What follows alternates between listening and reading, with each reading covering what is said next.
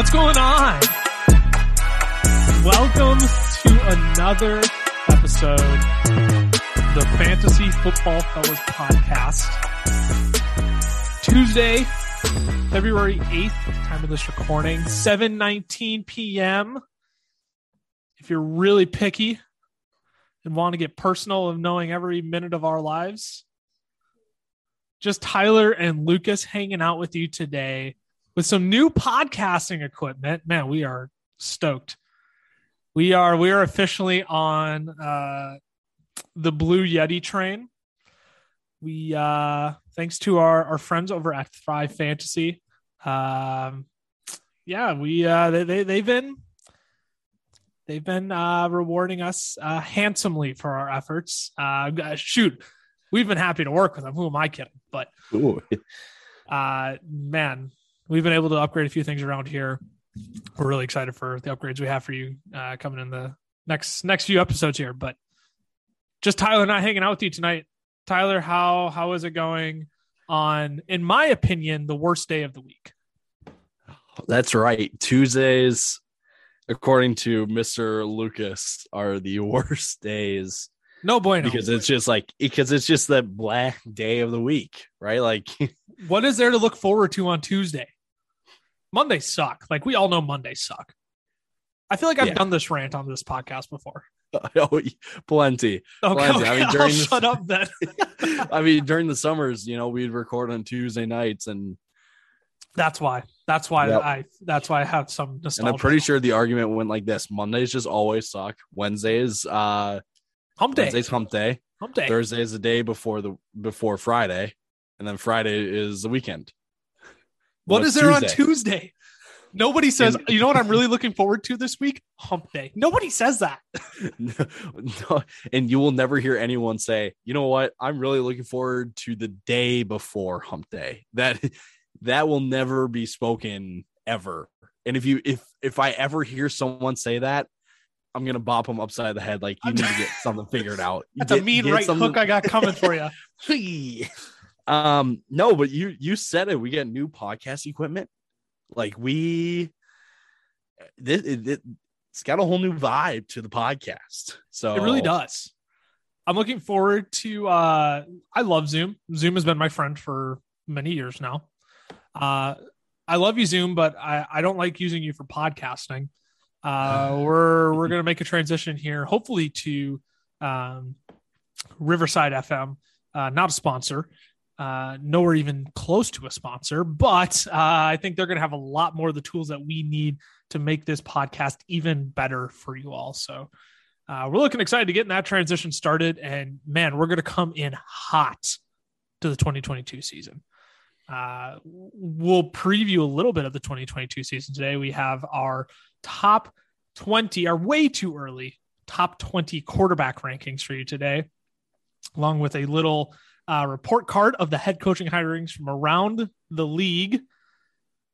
But we got to get started with the news and notes from the past week. Not a ton.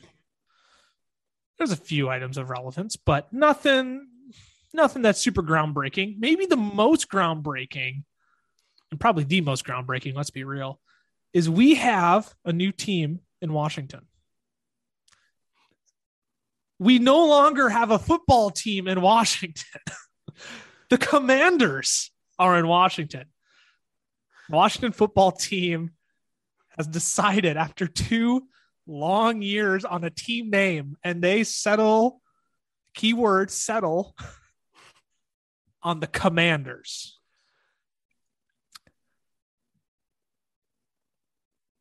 I think my silence indicates, if you're not watching the video, Tyler and I are sitting here just like trying to hold back laughter, and we're just like smiling. It's nervous laughter, right? Like, it is. It's just like, nice, right? That's what it is. It's nice, I guess. I guess. The fans outdid the organization. I think that's the conclusion I've come to. The fans, because I think my favorite was the Red Wolves. That would have been sweet. There was some sweet fan art for that. The jerseys, oh my goodness, those jerseys were absolutely incredible. The fan done ones. We'll get to the organizational ones. I'm telling you, the stuff the fans did, I think, was better than what the Washington football team actually came out with. I mean, the Washington Commanders, excuse me, that's the first error I've made on that. The Washington Commanders have come out with. I mean, look, the name isn't horrible by any stretch of the means. No. But when you see fan designs of jerseys on Twitter that look better and suit the name Commanders better than what the actual jerseys are, you do want to go back to just having the Washington football team. I'll say it. We all got used to it. I mean, I didn't mind football team. I get that there's a buildup and you have to pay it off with a name change, but like it could not have gone any worse for a name release, a jersey release, everything. It fell short and it fell hard. Oh, way hard. It fell hard. Scale 1 to 10. What do you think of the logo? The new Washington football team, Washington Commanders logo. So I guess let's talk about two of them.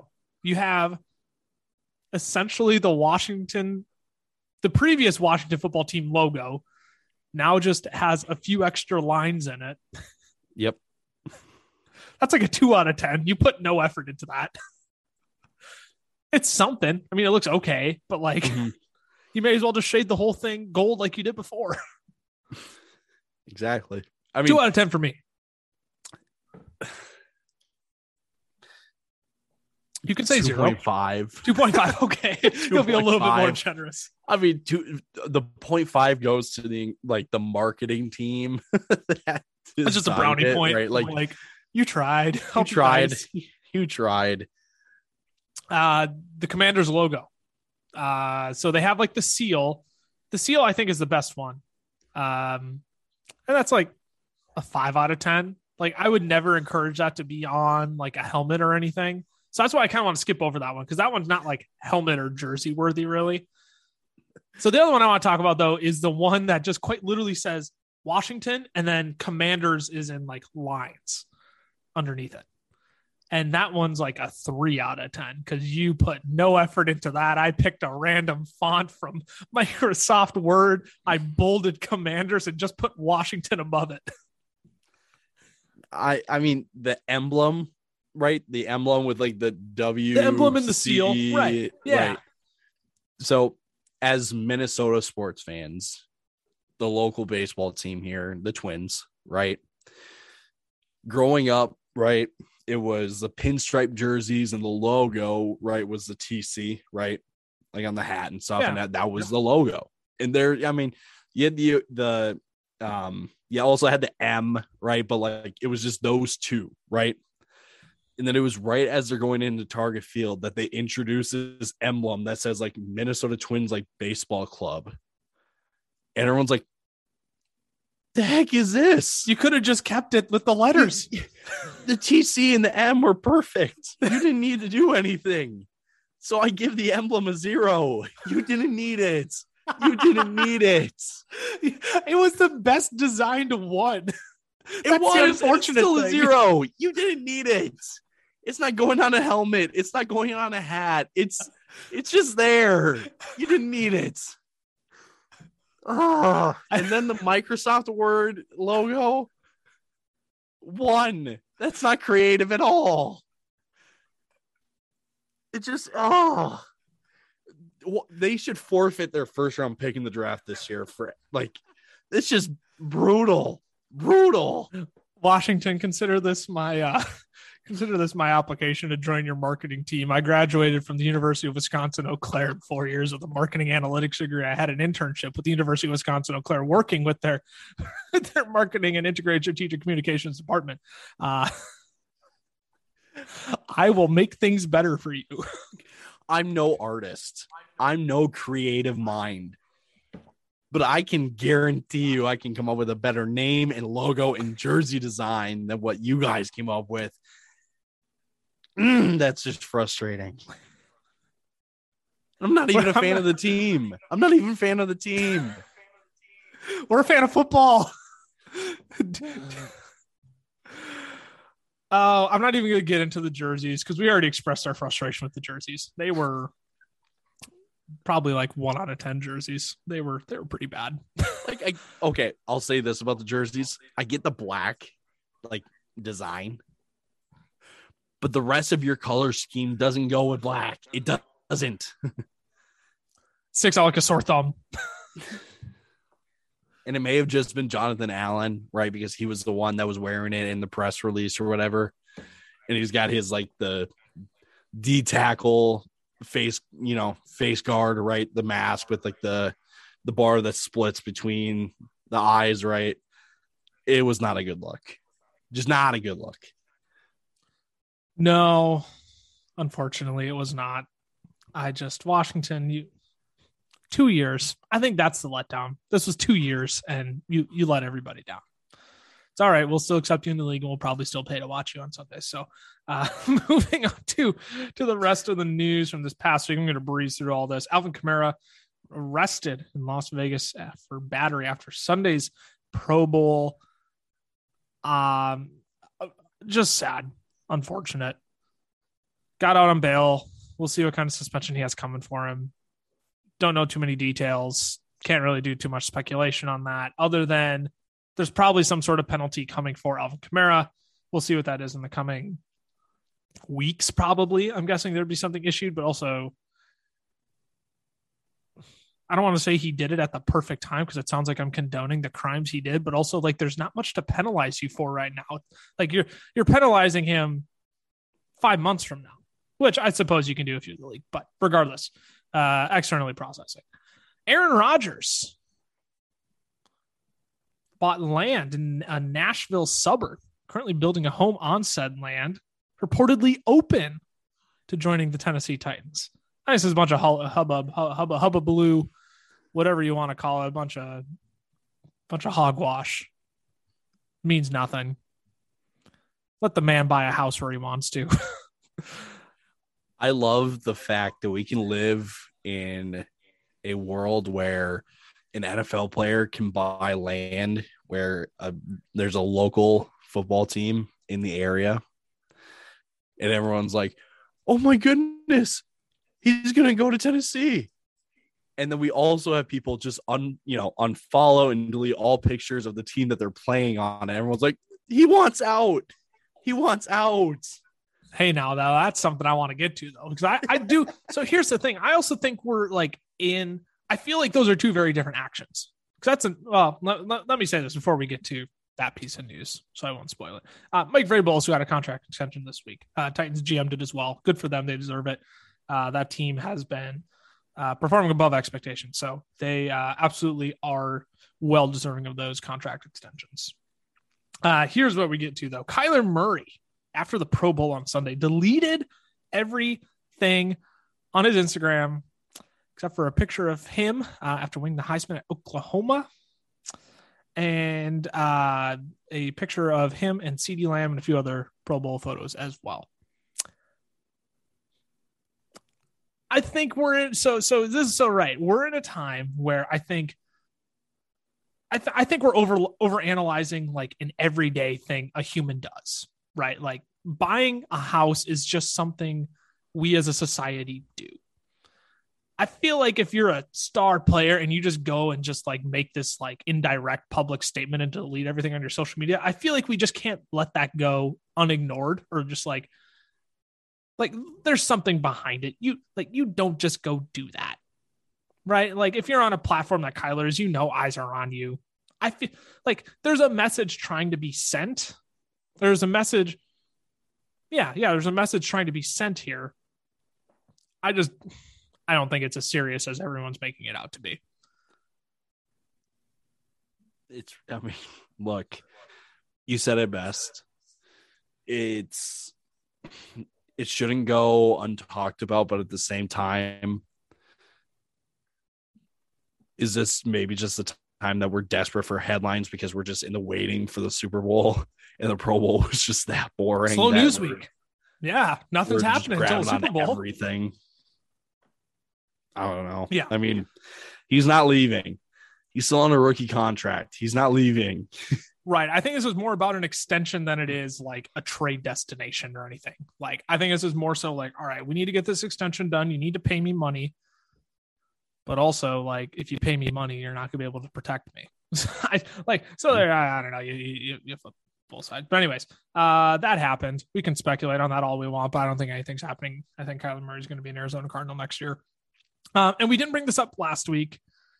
I think this was because we were in the midst of mourning our inability to hire Jim Harbaugh as Minnesota Vikings fans. But Brian Flores did file a lawsuit against the NFL last week. That's kind of old news at this point. I won't go too in depth on it because at this point, if you haven't seen it, you've been living under a rock. If you haven't seen all the photos and the details of the lawsuit, you've either just chosen not to, or you just haven't taken the time to read through it. Either way, that is open. He did not land a head coaching job. I mean, I'm so hesitant to say stuff like this. What did you expect? You filed a lawsuit against your employer. If I went and filed a lawsuit against my employer right now, I guarantee you I would not be working on campus with students right now.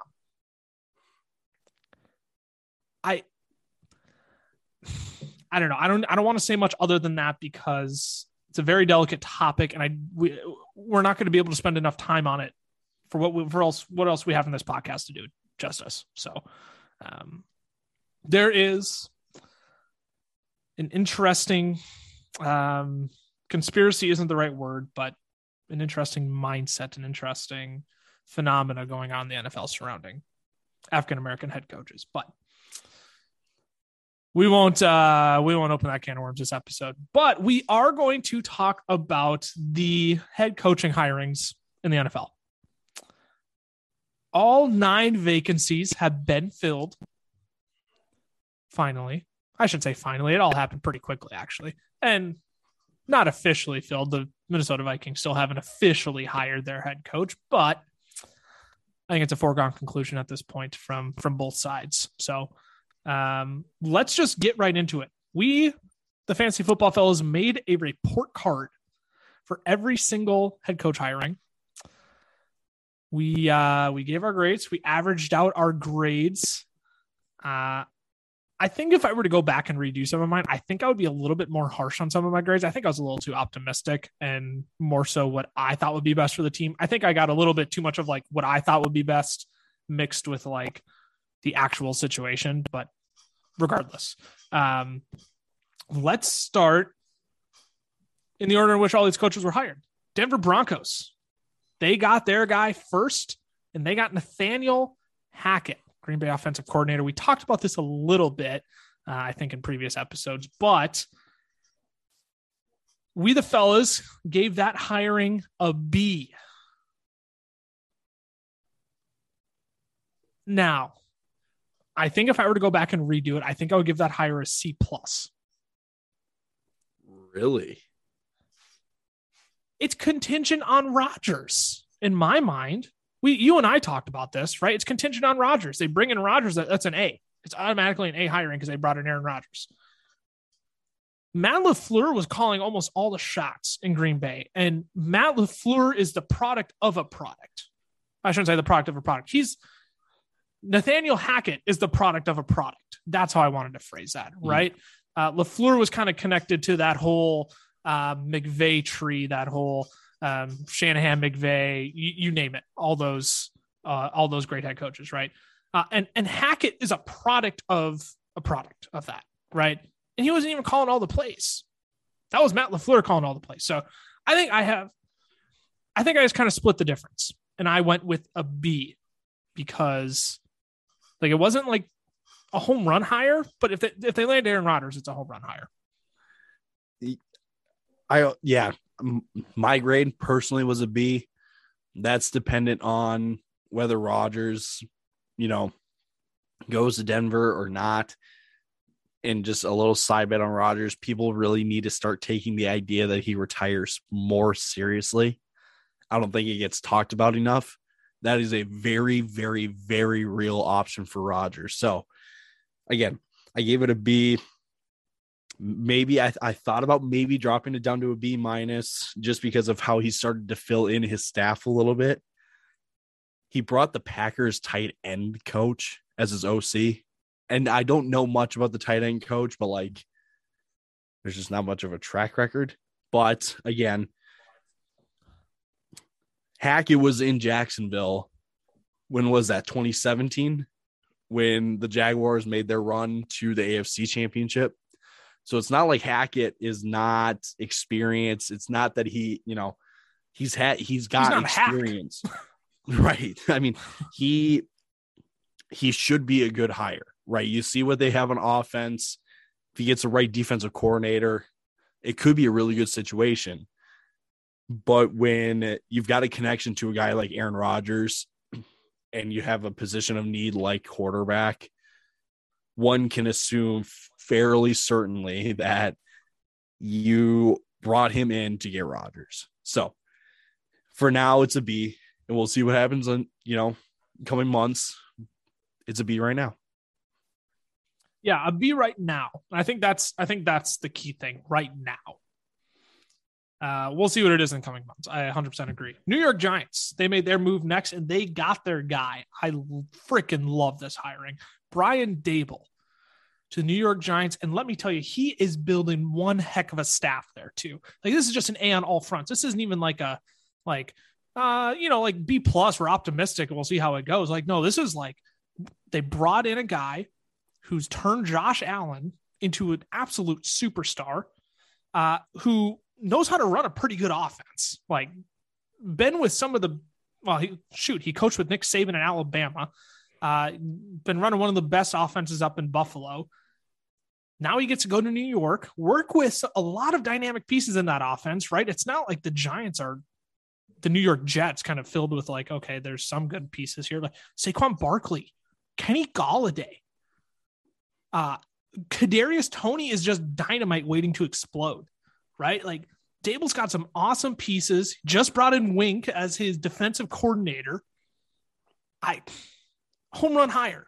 I'm not going to sit here and say that Daniel Jones is going to be the next Josh Allen. That's just blasphemy. But I'll tell you what, Daniel Jones might look like more than a serviceable quarterback next year. This guy, he checks off all the boxes that the Giants needed, right? He's got intangibles. He's been to Alabama, like you said. He's been to New England. He's been in Buffalo, and each of those places, he's gotten a taste of what success is like, and he knows what systems work. He knows what players need to succeed. Intangibles, he checks that off. Culture change, check that off too. This dude breeds culture. Like, that's all he does is culture. And I don't think there's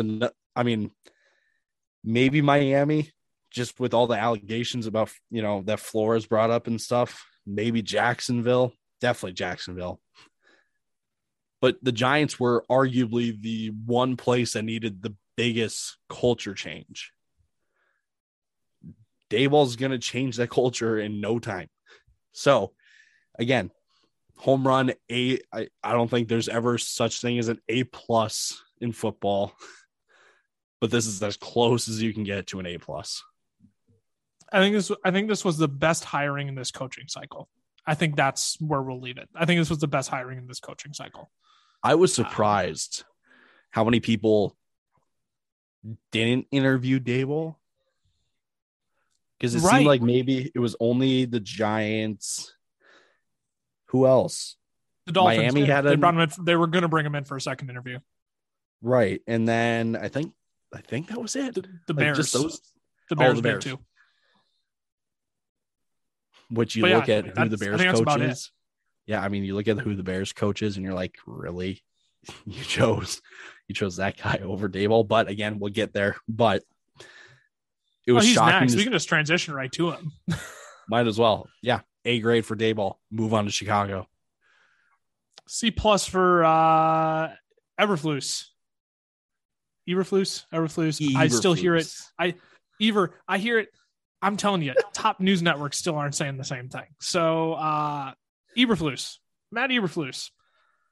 Look, he run some pretty good units in Indy. Like he's not like some slouch. He's not like I'm not going to sit here and tell you that like Matt Eberflus is just like the worst hire of the cycle, because he certainly isn't. But you have Todd Bowles, who's worked with a lot of stud pieces in Tampa that Chicago already has set up for him. Here's the other thing. I truly think Dan Quinn was their guy before he's like, actually, I'm going to go back to Dallas. I think he was probably the hire over Eberflus. Eberflus has been good. Indy's been top 12 in DVOA. I believe it's been 3 out of the last 4 seasons. 2019, they were 19th in DVOA. My thing with that, though, is like Indy still had some good pieces. They had DeForest Buckner. Darius Leonard, he coached. He ended up being Defensive Rookie of the Year, I believe. That Colts team still had like some good pieces on defense, but they also just ran the ball so freaking much.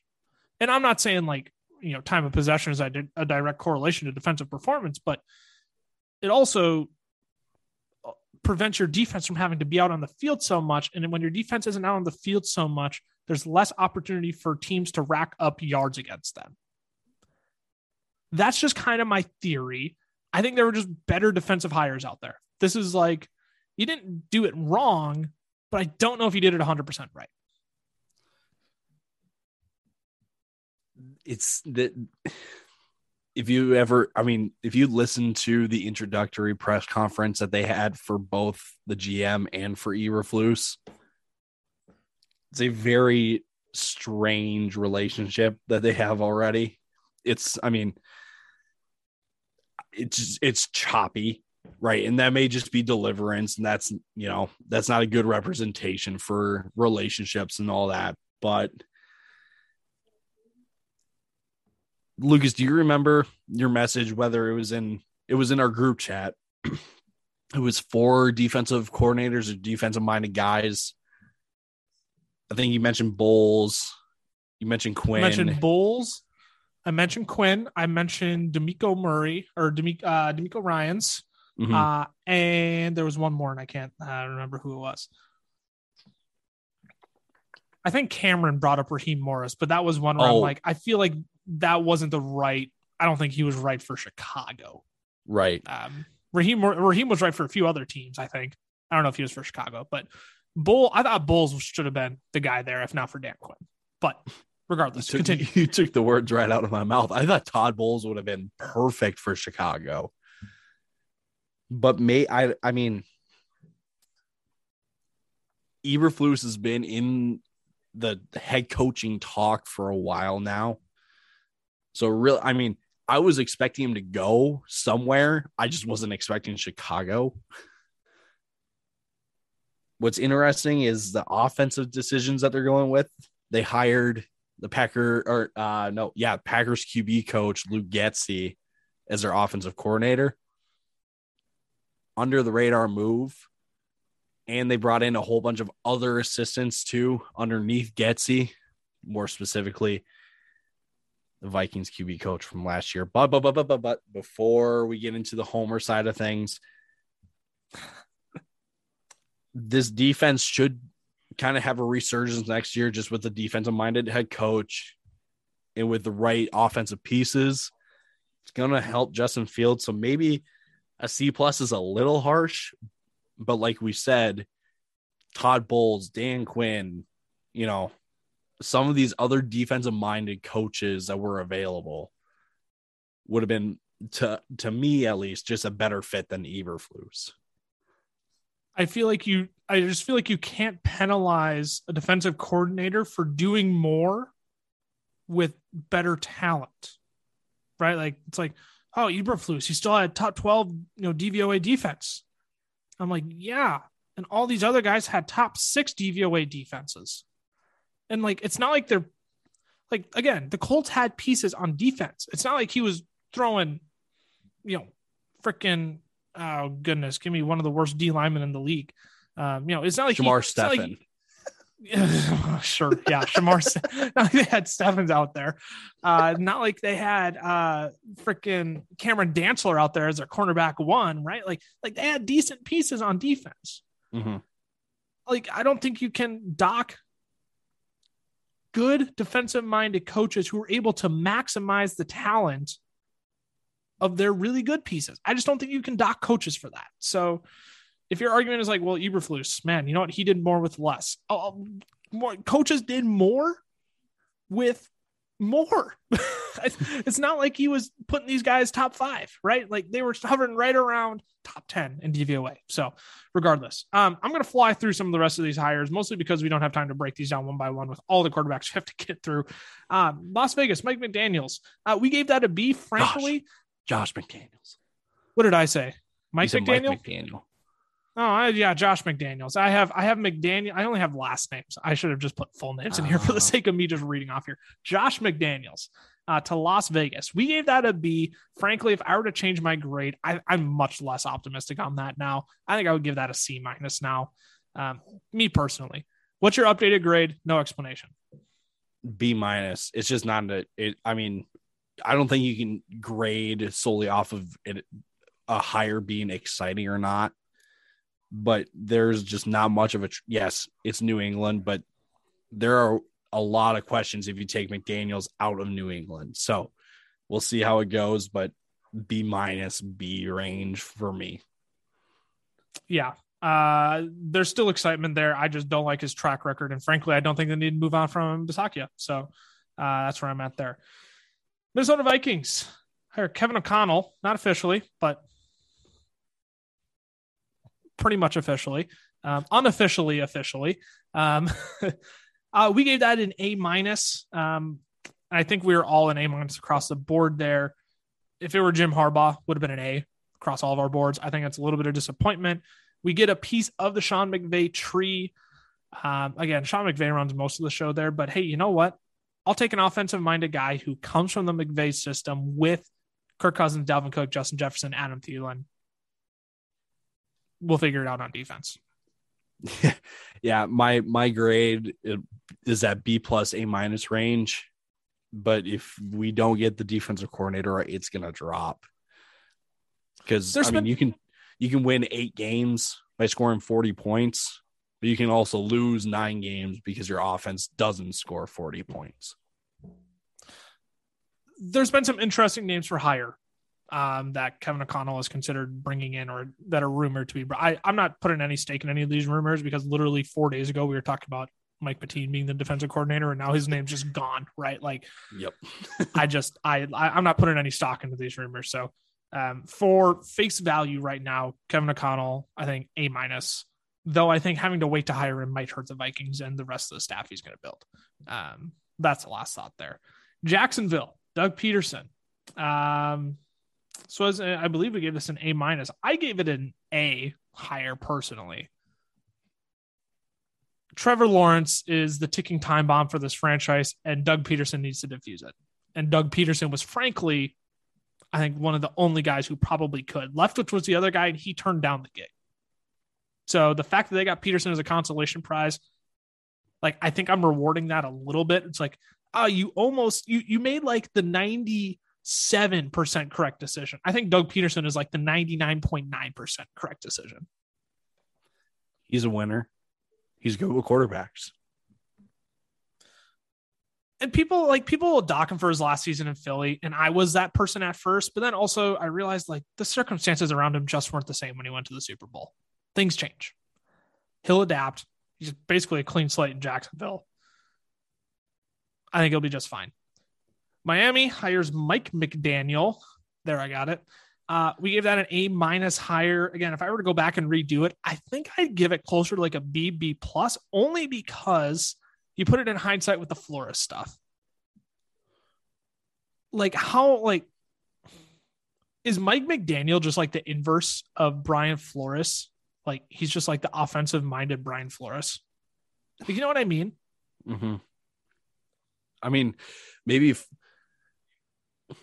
McDaniel, how do I say this? I think it's two very different backgrounds, right? Flores is from Belichick, New England system. McDaniel is from the very, offensive Shanahan tree, right? Both are detailed, but just in different ways. So I think that's a fair argument is that, we can't say McDaniel is just the offensive Flores, but it's just a redirection of where the detail is emphasized. And I don't know if I guess I kind of get why they wanted to do that if they're hitching their wagon to Tua, but also at the same time, I just don't I just would have loved to see Brian Flores still in Miami. I think he had no reason to be canned. That's kind of where I'm at. Yeah. Houston. I'm just going to take this one and keep it short because I know you and I both have the exact same opinion on this. Houston hires Lovie Smith. Houston, what on God's green earth are you doing? You accomplished nothing. Yeah. You fire David Culley to simply upgrade your assistant head coach. You accomplished nothing. You had how many other candidates out there? Literally any of the other defensive coordinators. Literally any of them. D'Amico Ryan, Raheem Morris. I would have loved to see Raheem Morris go here. I think Raheem Morris would have been another good fit here. Mm-hmm. And you hire Lovie Smith, who hasn't seen a successful season of football in 15 freaking years. That's including college. Right. Yes. Right. I almost said NFL, but football, college football too. Hasn't seen a successful season since 2007. What are we doing?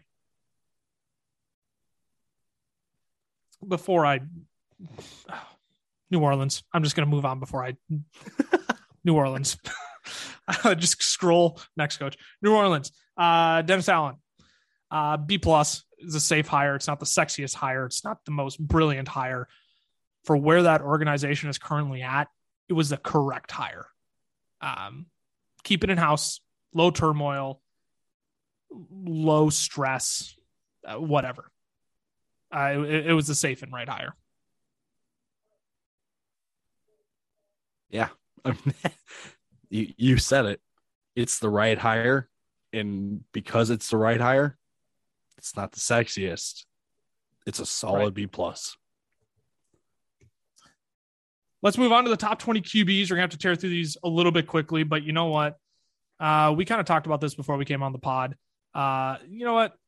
Sometimes the QBs just don't need as much in-depth stats because the QBs are so close in fantasy points at the end of the season anyways, where frankly, the order in which we have these guys in, it'll probably shift around 3 spots at the end of the season. It'll seem like a big difference, but in reality, these guys will only be 7 points apart.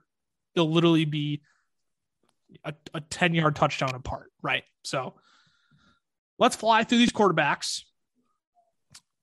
Our way too early top 20 quarterbacks for 2021 starts at quarterback 1 with 2021's quarterback 1 in Josh Allen. And he is our consensus quarterback 1 across the board. He does everything. He runs the football, throws the football, and well, he does all these things at a very high level. He runs the football, which is huge for fantasy football, passes the football at a high level, throws touchdowns at a high level, turns the ball over at a good level. I'm not maybe, not the best, but he limits his turnovers more than some other guys. This just feels like the no-brainer quarterback 1. I know last season it was we had Patrick Mahomes, and it was it's just because he's Mahomes. We don't really have much of a reason. But Josh Allen, I think, has put himself in terms of fantasy standards at the top of the top tier. And frankly, looking at this list, I don't know how many guys really come close. Maybe Mahomes. Maybe. Right. Mahomes probably has the closest argument for sure. But it's just him. Everything Josh Allen does well for fantasy, you can pick some of these other quarterbacks and the attributes that they do well for fantasy. Josh Allen is just the entire package. That's it. And that's why he's the quarterback 1. Our quarterback 2 for 2022, Patrick Mahomes. He's QB4 in 2021, kind of had a tumultuous season. He's our consensus quarterback 2 across the board. We all have him at quarterback 2. Again, if it's not Allen, it's Mahomes. I think that's about it. I don't know if you have any other thoughts on that, but again, just looking at some of these other names, I can't put him ahead of Mahomes. That offense has figured everything out. If you drop 2 safeties deep, they're just going to dump it off short. If you play short, they're going to go over the top. They figured it out. So you can't, I mean, yes, Mahomes will have games going into the future where he's like majority of his passes are just going to be short. But when you got guys like Travis Kelce and Tyreek Hill, they can take a 5-yard catch and take it to the house. And that's points for Mahomes. Enough said there. They didn't figure out cover 2 in the second half of the Cincinnati Bengals game, but hey, you know what? There's always next year.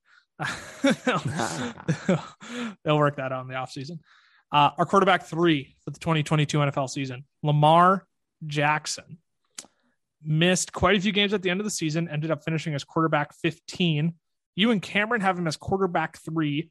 I have him as quarterback 4. What about Lamar solidifies his status ahead of guys like Kyler Murray, Justin Herbert, Matthew Stafford?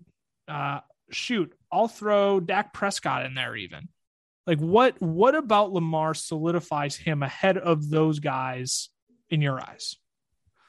I think the simplest way to put it is rushing upside. But I think a little bit of an in-depth look on it. They used the deep ball this year. Hollywood Brown had a career year. You've got Rashad Bateman that played majority of the games this season, but you're going to expect him to take a step forward going into next year. Mark Andrews had the best year of his career, right? Like the weapons were paying off big time because of Lamar. And Lamar got hurt, and then they had to turn to Huntley and stuff like that. But when Lamar was healthy, not only was he distributing well, but he was also helping himself out just because he's Lamar Jackson. So that's my argument for 3. I get if there's hesitancy just because he can be inconsistent at times, but you just have to take the upside. His rushing floor is a baseline for most quarterbacks passing every single game. So when you get a rushing floor of 10 fantasy points every single game, 10 plus fantasy points, all of a sudden, all Lamar has to do is score 10 fantasy points with his arm, and he's a top 7 quarterback on the week. Right. So I totally get the argument. I think I'm just a little bit more pessimistic on Lamar Jackson just because of his arm inconsistencies, not because of his arm skill, just his arm inconsistencies. I mean, there's just the massive, is Lamar Jackson madly over or underrated talk going on in the football social media community right now. I initially was kind of on that train of like, yeah, you know what? Lamar is overrated. But then I thought about it and I'm like, you know what? Dude's still actually a pretty talented quarterback. Like, I think sometimes we just like to hate, but no. Consensus number 3 for Lamar. I have no problem with that. I have him at number 4. Ooh, one spot behind Kyler Murray, who's our number 4 consensus quarterback. Again, missed a few games. Very tumultuous season last year. Cam has him at quarterback 4. Tyler, you have him at quarterback 5. I have him at quarterback 3. Look, they got to figure it out. Cliff Kingsbury knows that. He's got to figure this thing out. Otherwise, he's canned next year. After how they just got absolutely embarrassed on Super Wildcard weekend, Cliff needs to figure this out. Kyler Murray has the rushing upside. He's got a fairly good arm, right? Like there are moments where you look at Kyler Murray and you say that's a top 5 quarterback in the league. Then there's also times where you look at Kyler Murray and you're like, dude, you got to get some of those college throws out of your head. Like you can't make those throws in the NFL. So there are some massive inconsistencies with Kyler, but he's one where, again, I think if he finds his rushing upside, I like, if he taps into that again, I like his arm talent more than Lamar's. And let's not forget, first 3 weeks of the season, Kyler Murray was 24 plus fantasy points a game. He was a quarterback one, right? Like he showed how dynamic he actually can be. I'm not ready to give up on that just yet and put other guys ahead of him, though the gap has not even gap. The distance between all these other guys is like fractional. I just think Kyler Murray is more of a Russell Wilson than he is a Lamar Jackson. I don't disagree with that whatsoever. I don't. I actually think that's a really good comparison. I remember at the beginning of the year, right? And we had a really good look because the Vikings play the Cardinals. And I remember very, very vividly during the game, I messaged you and Cam and I said, how can a quarterback go through an entire season of improvising? You can't. It's physically impossible. That's why Russ has such hot starts to the beginning of the season where he's a top 3 quarterback in fantasy and MVP favorite in the league. Then he just drops off. That happened with Kyler this year. He improvised while, when they were arguably the hottest team in the NFL and they're going 8-1 and all that. And then, it didn't help that he got hurt. But again, you can't improvise your way through a regular season. You just can't. You can't. No. So for the meantime, you got to ride the boom that is Kyler Murray, but you also have to be expectant of the drop off of Kyler Murray. 100% agree. I think that's the ride you just take with Kyler Murray. You know what you're getting. And I'm just sold on Cliff Kingsbury has to figure this out, because if he doesn't, he's gone. You got to make Kyler work. You got to make this whole thing work for the sake of the franchise. So, but again, Cam has my QB4, you have my QB5, I have my QB3. We're all in the same ballpark on Kyler Murray here. Because then our next guy, who was quarterback 2 this past season, Justin Herbert is our consensus quarterback 5. Cameron and I have him at quarterback 5. You have him at quarterback 4. I'm not going to lie. I'm really tempted to put him ahead of both Kyler and Lamar next year. I'm tempted to.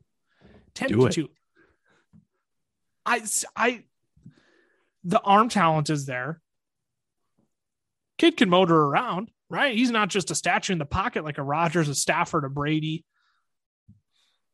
Happy retirement, Tom Brady. But point being, right? Like Herbert's no slouch. Like that dude is special. Quarterback 2 season. Again, he was very up and down middle part of the season. But so was everybody else. Unless if your name is Josh Allen even had his ups and downs, right? Like we're splitting hairs with some of these arguments. So like I'm sitting here, I'm almost like talking myself and like, you know what? Actually, I don't know how much I actually trust Kyler Murray. I think I don't trust Lamar quite as much. But big arm, still can move around, might add another nice offensive weapon. I'd love to see a guy like Allen Robinson land down there in LA.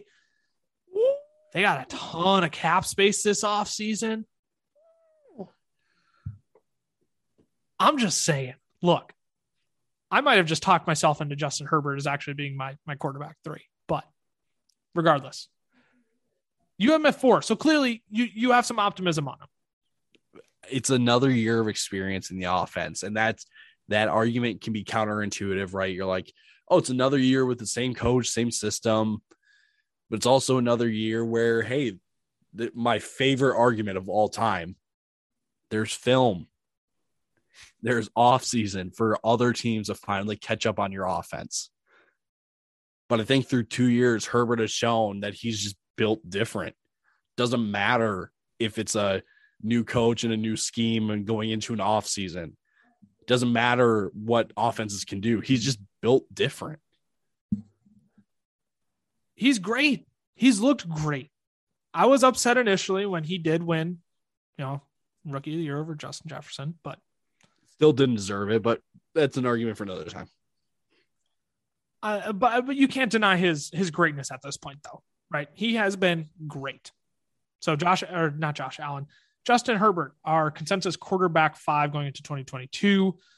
Quarterback 6, the Walmart Lamar Jackson himself, Jalen Hurts, finished 2021 as quarterback 9. I'll tell you what, I think he would have finished as a top 5 quarterback if he didn't miss some of those games down the stretch. I mean, the dude was a consistent 20 points until what? Probably week 14. That's when he started missing a game here and there. And then he started becoming more of a pocket passer than he did, an improviser. He didn't have as much garbage time to actually rack up fantasy points for you, but he's our consensus quarterback 6 going into next season. Cam has him at quarterback 7. You and I both have him at quarterback 6. Do I need to say anything more other than just like Lamar Jackson, his baseline for rushing is 10 fantasy points. Sometimes 12 because he'll score 2 rushing touchdowns and then whatever yardage you get on top of that. His arm talent isn't great. It's his reads, his progression through his reads. I don't want to overreact. I was about to say it might be the worst in the league. It's not the worst in the league, but it is pretty awful watching film of him miss wide open receivers. It's so painful. But his legs will get you fantasy points on breakfast, lunch, dinner, midnight snack. He'll get them for you on Saturdays, on the weekends even. He works a 9 to 5. He'll get them for you on the weekend too. He's that kind of a guy. I think what we saw out of Jalen Hurts in the passing game, it's not an exact match because I don't think Jalen Hurts coming out of school was a one-read guy. He may have been, but it's not off the top of my head if he was or not. But let's run with the argument that let's say he was a one-read quarterback.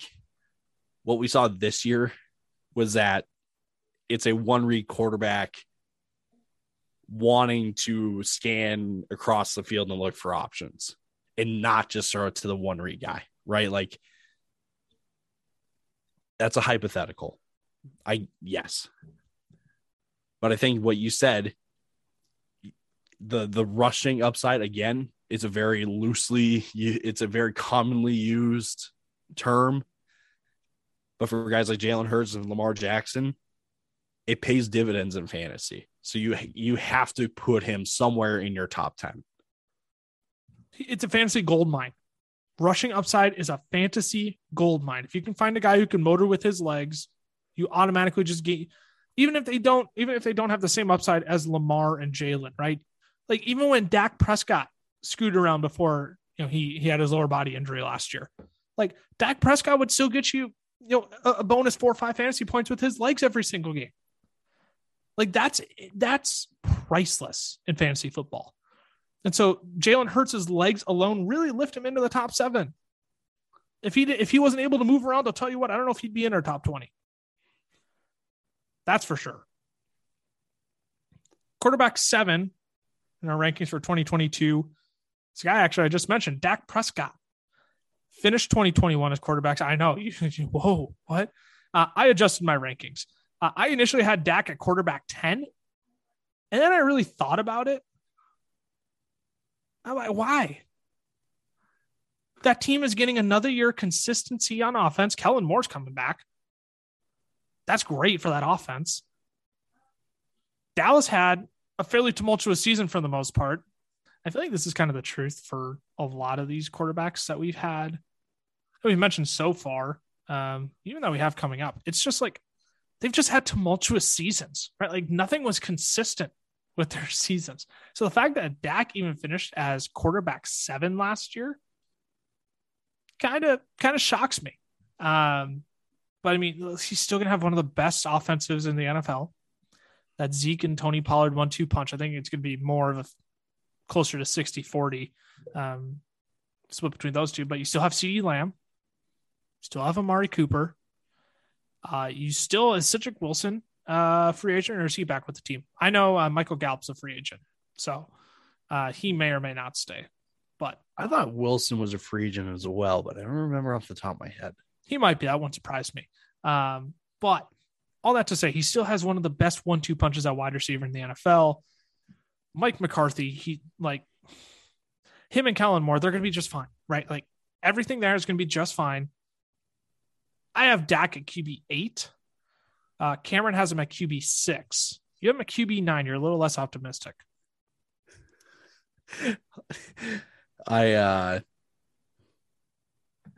You know what you were saying about Kellen Moore, and it's another year of the same offense continuity. That's my reason against Dak. I use that lightly because he's still top 10. But we talked about this, I think probably back, a couple episodes when we first were talking about like, who should each team hire as head coach, right? And it was brought up by yours truly that Kellen Moore just needs to go back to the basics. Stop oversimplifying it. Like just go back to the basics. You have Amari Cooper, you have CeeDee Lamb on the outside, you have Zeke and Pollard in the back, and Dalton Schultz is an emerging tight end. Occasionally run out the 3 wide receiver set. That's fine.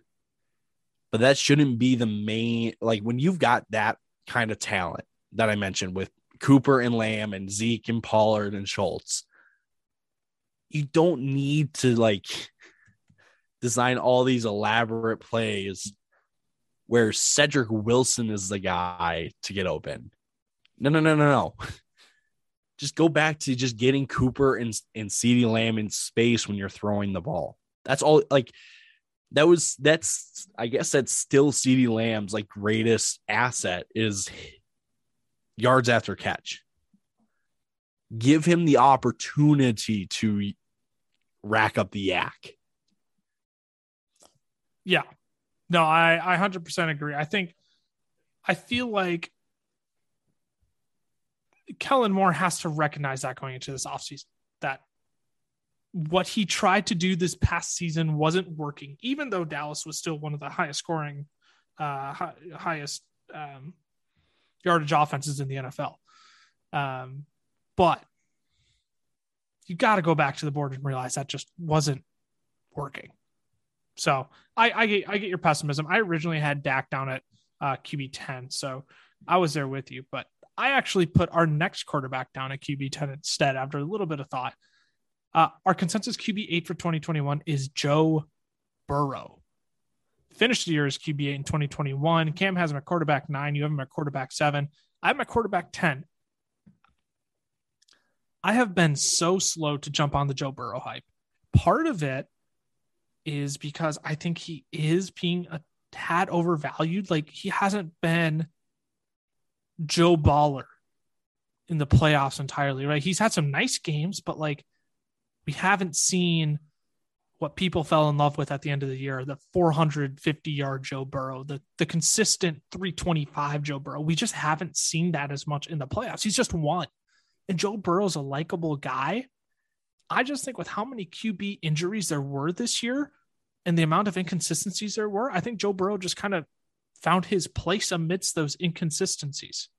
And he lit it up at the end of the season. Without his massive end of the season games, and this is a terrible argument, don't get me wrong, I'm never going to sit here and tell you like, oh, if Joe Burrow didn't do this, he wouldn't be as good. Well, no, duh. But like, if you think about it, those last 2 games of the season really elevated him to a top 10 quarterback. And I just don't see that as sustainable into next year. So I saw him as a top 10 quarterback. I just don't have him like as like a absolute top 10 lock. I like him better than some of the other guys. I just don't have him as a top, like, I think he could be fluctuated with some of the guys we'll get to in a bit here. But what are your thoughts? You have him at QB 7. So I feel like I've been saying this a lot throughout the podcast, but you're a bit more optimistic. Yeah, it's strange having a guy like Joe Burrow this high up for me, right at QB 7. When you look at the offense and you go, wait, the offense doesn't run through Joe Burrow. It goes through Mixon. Mixon was the biggest beneficiary of this year in terms of schemes and stuff. So why is Joe Burrow then in the top 10? Because I think defenses try to sell out a little bit more on Joe Mixon. And Burrow has showed that, hey, when you force him to beat you, he will. So it's more so a potential upside that I see him at. What's more realistic, probably that like 10, 11 range. But again, he showed it twice this towards the end of the season that you put the ball in his hands, he can make you pay. So he's not someone that you can just go easy on. But if you sell out on him, you give it to Mixon, and Mixon can beat you in every kind of way. So it's a really well-balanced offense. But like I said earlier, Mixon was the biggest beneficiary of this offense. I 100% agree, and I think that's why I'm just cooling my jets on Burrow a little bit. He has that upside. I'm not saying he doesn't. I don't want people to draft him at his ceiling, though. I never want people to draft players at their ceiling. It's the worst. Like, that's like those mid-round running backs, right? Like the Kareem Hunts, the Mike Davises of the world, right? Like this past year, Mike Davis, isn't in that conversation anymore, right? But like a lot of those mid-round running back guys, you're drafting at their ceiling, which is why it's abysmal to draft those players at that point. But no, I'm with you. I think Joe Burrow's a top 10 quarterback. I just don't think it's like a lock for a top 10 quarterback. Quarterback 9. I really wish Cameron was here. I need him to explain himself on this one. Our quarterback 9 is Matthew Stafford. He was a quarterback 5 this past season. Cameron has him at quarterback 12. You have him at quarterback 10. I have him at quarterback 7. I don't know how we can disrespect this man who was second in the league in passing yards, second in touchdowns. I understand he has the most interceptions in the league. He went through his ups and downs just like everybody else. What's changing in that offense other than they might get better next year? They get Cam Akers back. And I understand that might play a part of like how they rely on Stafford less, but still running with Cooper Kupp. Shoot, he might even upgrade Robert Woods to Odell Beckham Jr. full-time. I don't know what we want from this man. He's still a top 7 quarterback in my mind. I think just because he is a statue, the man can't move. There's totally downside to that. But after what I saw this year, like I'm in on Matthew Stafford again next year. I think we need to clarify all of the guys in our top 12 are guys that we consider like starters on your fantasy team. Yes. So me having him at 10, I mean, like I'll list the 4 guys I have in front of Stafford: Hurts, Burrow, Rodgers, and Prescott. Stafford can definitely compete with those guys for, in just pacing with numbers and stuff. So it wouldn't surprise me if he finishes 9, 8, even 7, right? I just think I don't know. I mean, I want to use the argument, hey, film is going to be out now because this is the first year with McVay with an actual quarterback. Sorry, Jared Goff. I meant it. But like he's that mid-range QB1 and he just happens to fall at 10 for me. It's not anything I love Stafford.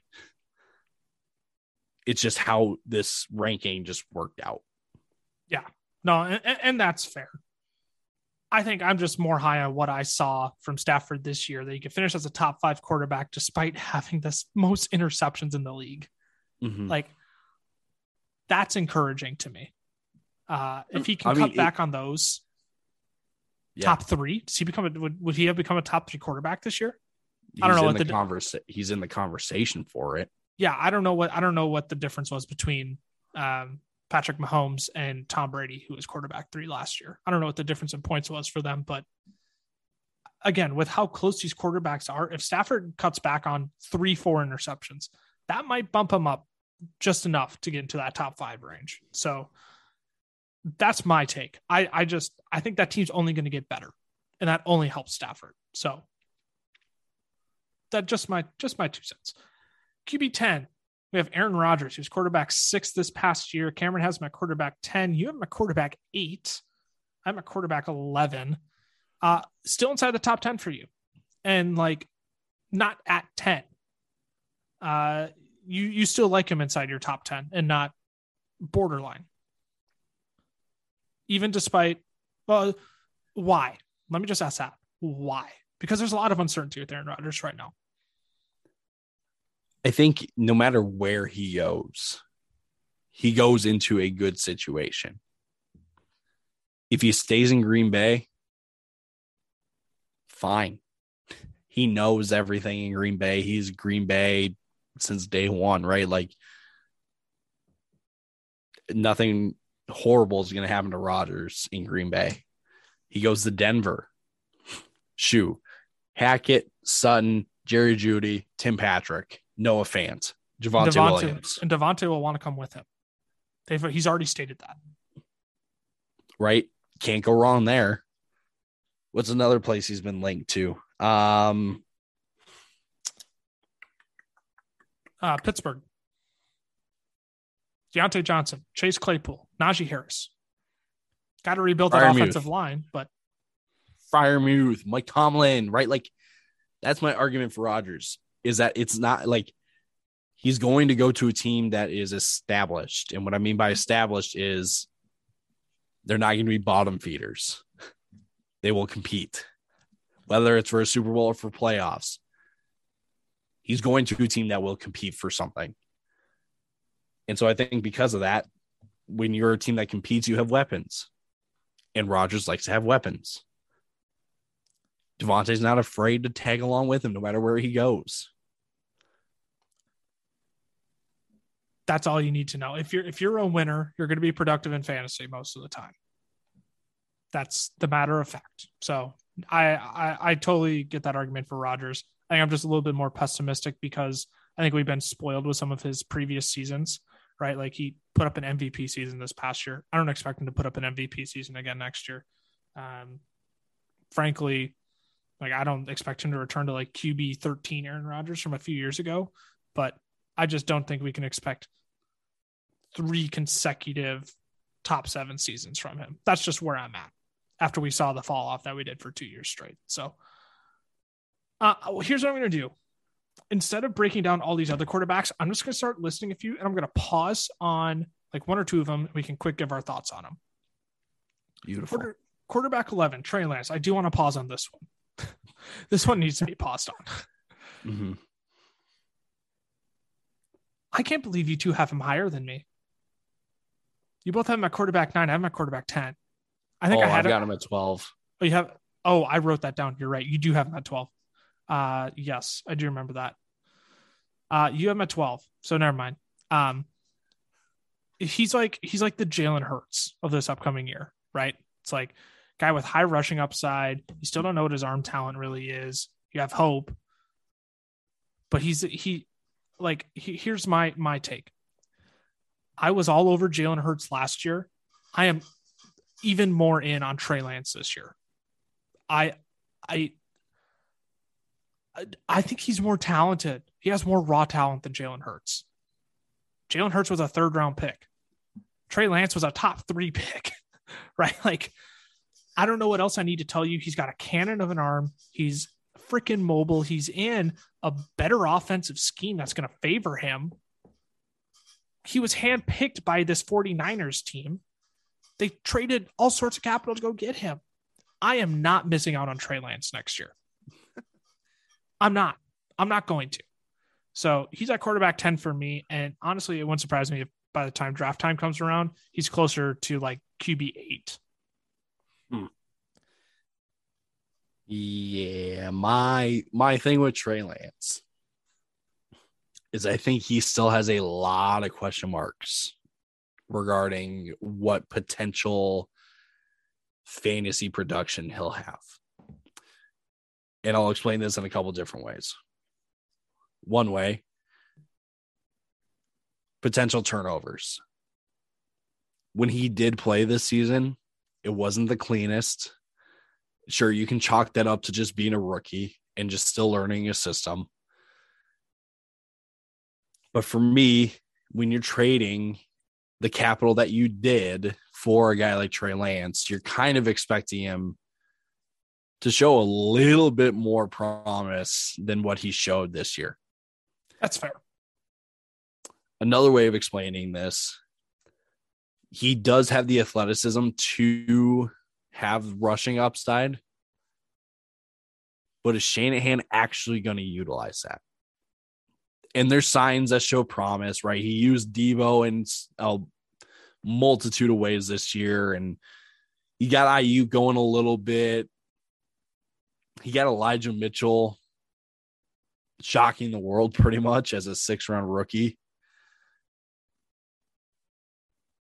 It's a whole nother ball game, though, when you're trying to get your quarterback to rush the ball. I know that's a risk that some people will take, and I'm assuming you would take that risk. Happily. For me, I wouldn't. That may just be me because of my luck with fantasy. But I don't think it's a foregone conclusion that Trey Lance is going to have a huge rushing season as some of the guys like we've talked about before with Jalen Hurts and at the very, very top with Lamar. And the third thing is, I guess, the combination of all these things. Is the scheme actually going to work? Is it actually going to suit him? This offense that the Niners are running with Jimmy is very much a run-heavy, outside zone, play action, over the middle offense. Trey Lance doesn't really do that. So do I think Shanahan will adjust the offense? Yes. Yes, I do. Because I think Shanahan's that smart to go, it's not an exact lineup. We need to adjust a couple things. But again, now, after this season, next season, the franchise is on Trey Lance's shoulders. I don't think he sees it that way. I don't think that's going to be his. I doubt he'll go into games on Sunday going, man, the franchise is on my back. Like I've got to play right today. I don't think he's going to be like that. But we've seen weirder things happen with rookie quarterbacks when you're like, man, the upside is there. He's got potential to really kind of blossom in this offense. And it doesn't really pan out right away. So maybe it's just me being a little more cautious on a rookie quarterback, because I think we can fairly call him, if we can correctly call him, a rookie quarterback next year. That's fair. That's what Jalen Hurts was coming into this year too, right? It was like we got to see him for like 4 games last year. Mm-hmm. And so we really got to see his rookie season this year. I'm going to close out my thoughts by saying I took Trey Lance ahead of Trevor Lawrence in our dynasty league last year, and that's all I need to say. That's how much I believe in Trey Lance and his upside for fantasy football. So, quarterback 12 in our consensus rankings, Russell Wilson. He's that borderline top 10 guy. Honestly, I think he might be the most likely quarterback in our top 12 quarterbacks to outperform his rank. I think he could easily slide into the top 8. But again, we're splitting hairs. This comes down to preference here. Quarterback 13, Justin Fields. This is another mobility thing, right? High rushing upside. Eberflus is bringing in a good staff around him. It's not the dream staff for Justin Fields, but it's better than Matt Nagy. Leave it at that. Cam and I have him at QB 13. You have him at QB 14. QB 14 for us is Gritty Kirk Cousins. He was QB 11 in 2021. Cameron and I have him at QB 14. You have him at QB 13. He's gonna put up some massive weeks for you. He's gonna put up some head scratchers for you. Just not elite enough to crack that top 12. He's borderline. He's gonna be your best streaming option almost every single week, probably, if your quarterback is up by. This is a quarterback I do want to pause on. QB 15 in our rankings, Trevor Lawrence. And the question I want to ask is, do we all of a sudden believe more in Trevor Lawrence now? He finished as quarterback 22 last season. So do we believe in him more now because Doug Peterson was hired? I do. I do as well. Look, Trevor threw the ball so freaking much last year. I believe he was top 10 in the league in pass attempts, but he was just garbage in every other statistical category. Worst touchdown percentage in rookie quarterback history, and a quarterback who's played more than, I believe it was 5 games in their rookie season.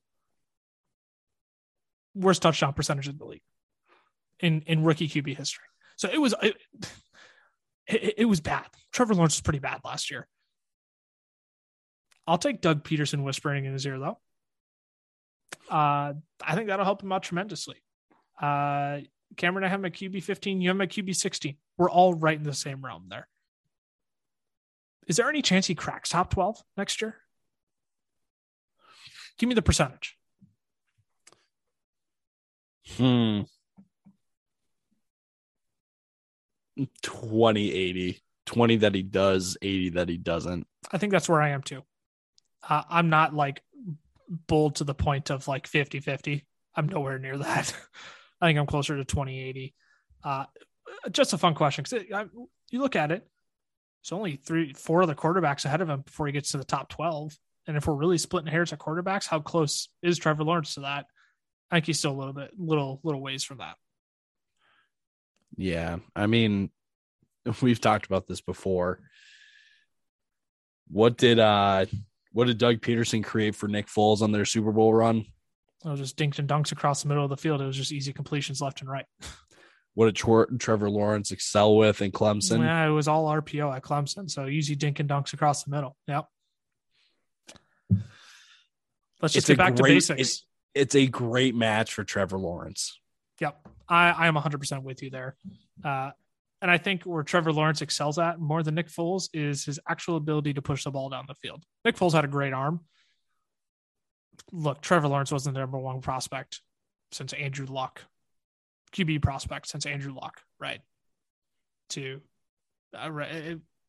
There's talent there. Nick Foles was never that. Quarterback 16 in our consensus.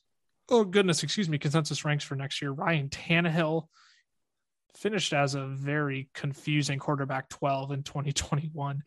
Cameron has it at 16. You have him at 15. I'm at 17. It's not a sexy pick. But if he's still the starting quarterback in Tennessee, he's thrown to A.J. Brown. He's thrown to Julio Jones. They have Derrick Henry in the run game.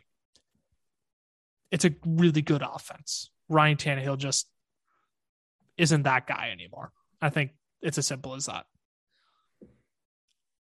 I think we can I shouldn't say it that way. I think a big reason why he didn't produce this year like he has in the past is it's because of the offensive coordinator. 100% agree. Play calling. Like, yeah, you got Derrick Henry going, but you couldn't get your passing game going until like the second half of the season. And it wasn't even that great of a passing game. Like, you got A.J. Brown going, but you couldn't figure out a way to get Julio Jones going. And those were literally your only 2 guys. Heck, I think I saw, I'm trying to remember exactly what week it was. And it may be a little bit of a skewed stat just because Julio missed some time. But Nick Westbrook-Ikhine was a more productive receiver than Julio Jones. That tells me all I need to know. That tells me all that says a lot, and it's not good. No. I think Arthur Smith leaving was the worst thing that could have happened for that offense. He was deserving of a head coaching job. He was deserving. It's the worst thing that could have happened for that offense. So quarterback 17 for next year as of right now in our way too early rankings. Derek Carr is a quarterback 13 this past year. You and Cameron have both had my QB 18 and my QB 16. Look, again, not a sexy option. He's going to be a streaming option for you every single week. Tua Tagovailoa cracks our top 20 at QB 18 in our consensus ranks. Cameron and I have my quarterback 19. You have my quarterback 17. Look, they brought in Mike McDaniel. He's going to do some exciting things with this offense. I think he's going to be able to open it up for Tua. Look, I made a video about this on my personal TikTok profile at Lucas Wenzel if you want to go follow that. Tyler is at Tyler FFF on TikTok as well. Go give that man a follow too. Tua had the highest percent of RPO dropbacks last year. Did you know that? Really? Highest percent of RPO dropbacks. Percent. He was fourth behind Patrick Mahomes. Not Ben Roethlisberger. There was 4 other QBs ahead of him though. But percent-wise, Tua Tagovailoa ran the highest percent of RPO last year, and he was 8th in completion percentage over expectation as well. He was awesome in the short game. When he held onto the ball too long, yeah, that's where he got into trouble. But I like Tua for next year. I think Mike McDaniel is going to bring in a fun and exciting system. It's going to give Tua some opportunity. So that's where I'm at on Tua. Clearly, you have some optimism at QB 17 as well. Mac Jones is quarterback 19 for us. I do want to pause on this one just to ask a question. Cameron has my QB 17. You and I have him. Well, you have my QB 19. I have my QB 20. I am far less optimistic on Mac Jones now that Josh McDaniels is gone. Like, I struggle to put him inside my top 20. That's a great point. I struggle to. I'm not calling Josh McDaniel, a Sean McVay mastermind, but he's the one running that offense. Bill Belichick, sure, he, gets a guy who knows how to fit the system, but who are they going to bring in that's going to match Josh McDaniel? I couldn't force him outside of my top 20, but he's right at 20. I don't think Mac Jones has a sophomore league next year. And if it is, it's marginal. It's like a sophomore bunny hop. Do you feel the same way? Yeah, I mean, the more that I think about it,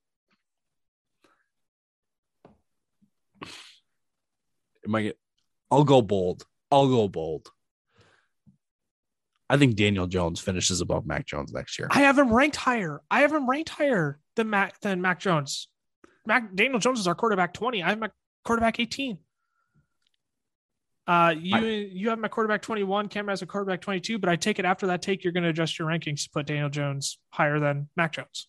Literally doing it right now. Yeah. Daniel Jones is going to see improvement with Brian Dable.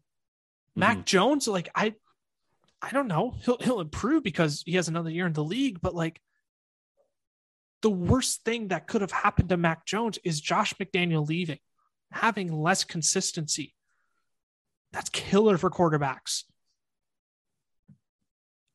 I cannot see myself having any shares of Mac Jones next year, which is just sad. Because he had a really, really solid rookie campaign. I think about slightly better than what people expected. I think his saving grace is if the Patriots can keep the run game going, because then you can use them in play action. Right. Yeah, that's fair. And if they bring in a big body wide receiver, if they do bring in a Mike Williams and Allen Robinson, if they trade for Calvin Ridley, right? If you get him an elite weapon that's not named Kendrick Bourne, that's not named Jacoby Myers, get him a wide receiver one. Shoot, I don't know. Maybe you take a guy like Drake London or Jameson Williams in the draft. Get him someone exciting on the outside to throw to. Treylon Burks. I don't know if he'll actually fall to New England, but he should be there. He should be there by then. So I get someone big and exciting for Mac Jones to throw to. Come on, Bill. We touched on Daniel Jones. Again, he's going to improve with Dable. I think that's all we need to say there. That wraps out our top 20 quarterback rankings, or way too early quarterback rankings for the 2022 NFL season. One name we did leave off, Deshaun Watson, mostly because he's still on the Texans. He's not going to play as long as he's on the Texans. And shoot, even if he's traded, we don't know if he'll play. I'll tell you right now, if he plays, he slides into our top 6 quarterbacks. And that's it. I don't need to give you much other analysis on that. Tyler, anything else? Any final thoughts for the people before we sign off? Y'all are excited for the Super Bowl on Sunday. I am too, but not for the game. I'm excited for when the clock hits 0 in the fourth quarter and me and Cam can finalize our dynasty trade. He just called that's a shot at our entire league. And I'm behind them. I stand with my friends. I agree. I stand with my fellas.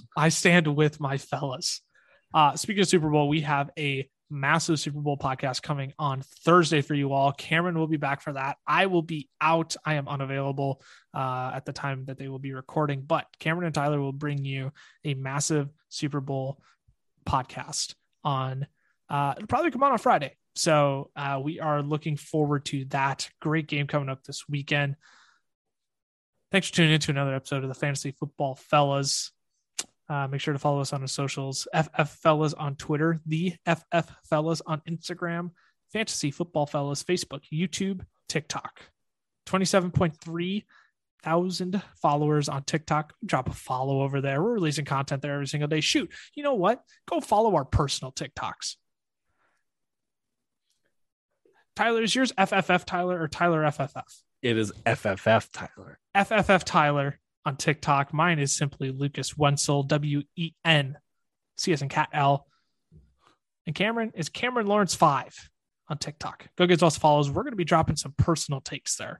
We're going to start using our account, our Fantasy Football Fellas account, as more broad, general takes. Sometimes I've just kind of slid my takes in there for content, but we're going to start posting on our own personal accounts too. You get a lot of our own personal opinions on there that you might not even hear on the podcast. So with all that said, thanks for tuning in to another episode of the Fantasy Football Fellas. It's Tyler and I, two stooges being dudes with Cameron Spirit. Deuces.